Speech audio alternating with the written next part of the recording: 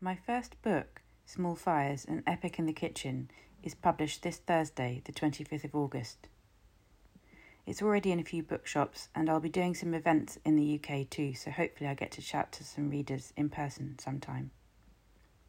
The book received some wonderful reviews in the last few weeks in The Observer, The Sunday Times, and the iPaper, which I'm thrilled about. You can read them if you're interested. And there's a mini giveaway for people who have the book next week. Lunch performance with a baby. We went to eat dim sum on Friday afternoon to celebrate Sam being free from COVID after a week attempting to isolate in the same house.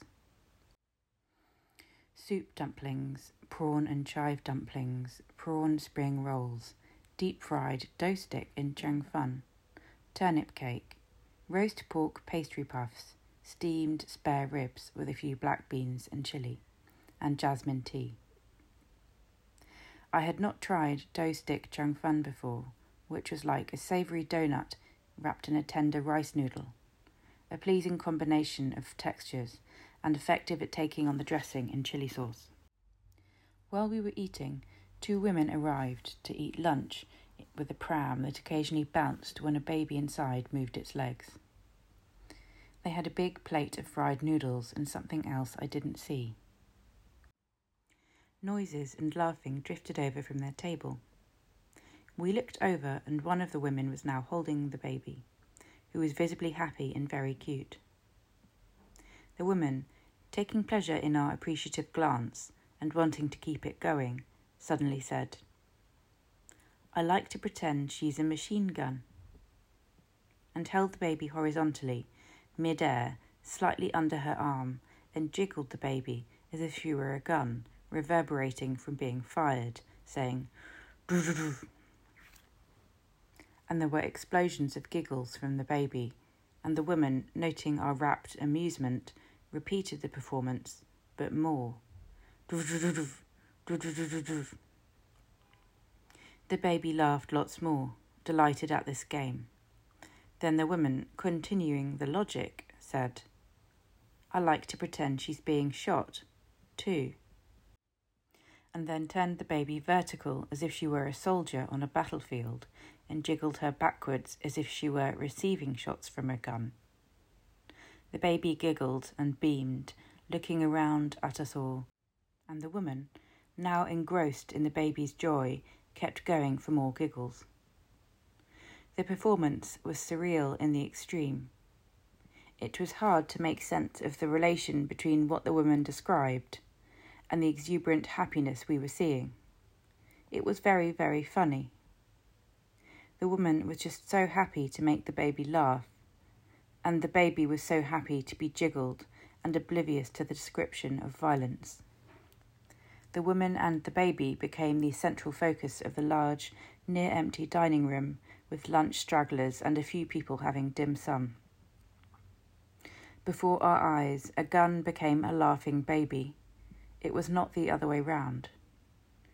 Language did not fulfill its promise, and violence was swapped for joy that cannot yet perceive such violence, and so erupts in laughter instead.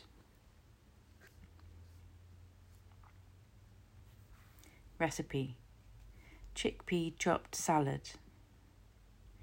We hadn't had any vegetables for a meal or two, so I channeled Emily Marico and TikTok in general, which seems to involve a lot of cuts of people chopping, assembly and dressings, and made this salad for lunch, followed by a sliced nectarine.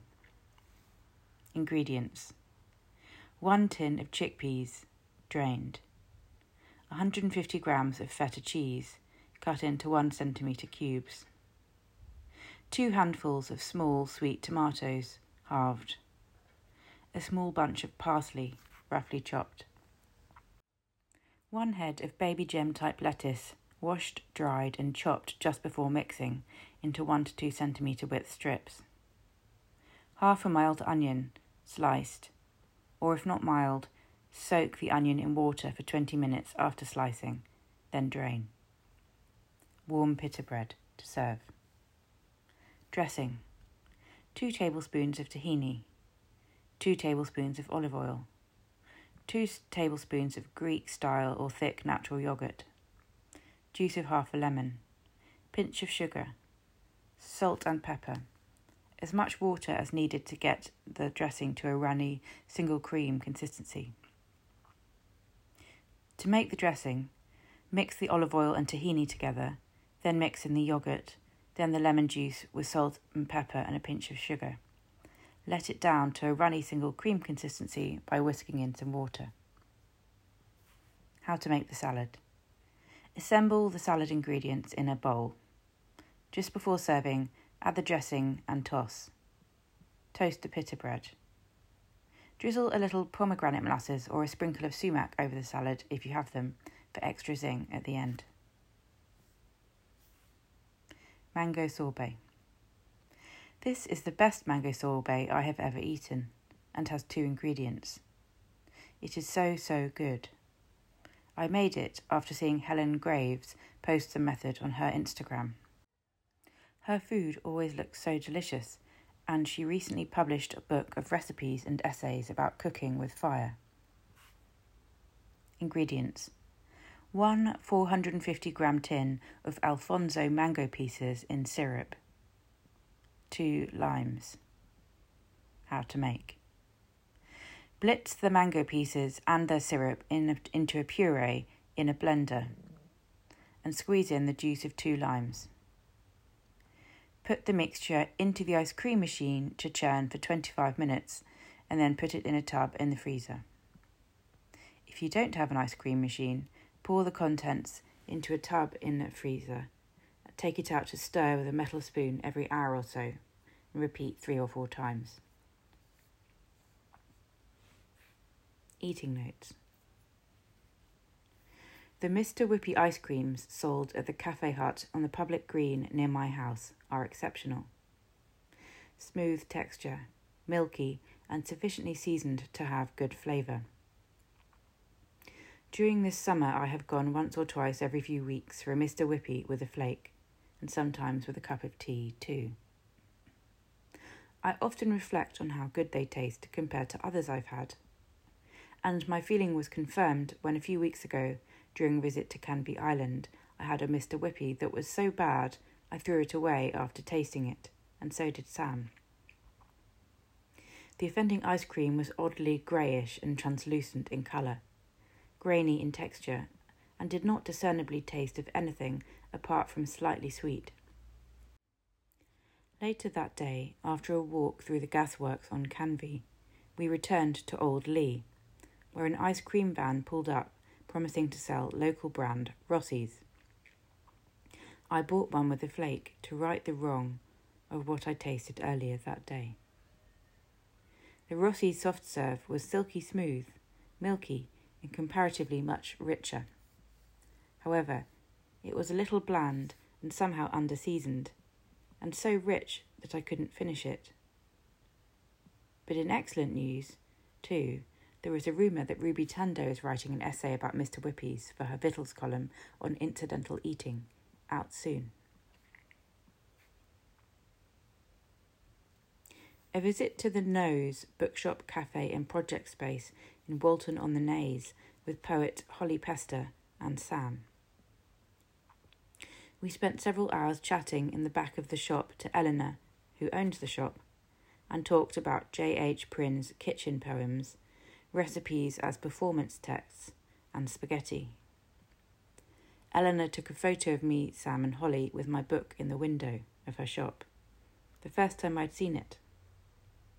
We had iced coffees and Eleanor gave us the end of week's cookies before she made a fresh batch. They were vegan, almondy and macaroon-like, soft and a little chewy, with a whole roasted almond in the middle. An exceptional biscuit. After swimming in the sea, we went to Yates's Fish Bar and sat in the lime green booths, and I had codfish and chips and mushy peas. Holly had chips, peas and a gherkin, and Sam had chips and a pineapple fritter. We all had tea, which Holly said was novel, as she would usually have lemonade. An ideal margarita in terms of its topping. the beautiful molten melding of tomato and cheese with a final fillip of basil. Eaten on a lunch break from recording the audiobook version of Small Fires in London last week. I had an espresso afterwards and a small chocolate that they gave me for free. The Kinotto that I drank reminded me of my friend in Rome. Greek yogurt, a teaspoon of apricot jam, a crushed amaretto biscuit, and a dusting of cinnamon sugar in a glass as a working snack. Thanks for listening.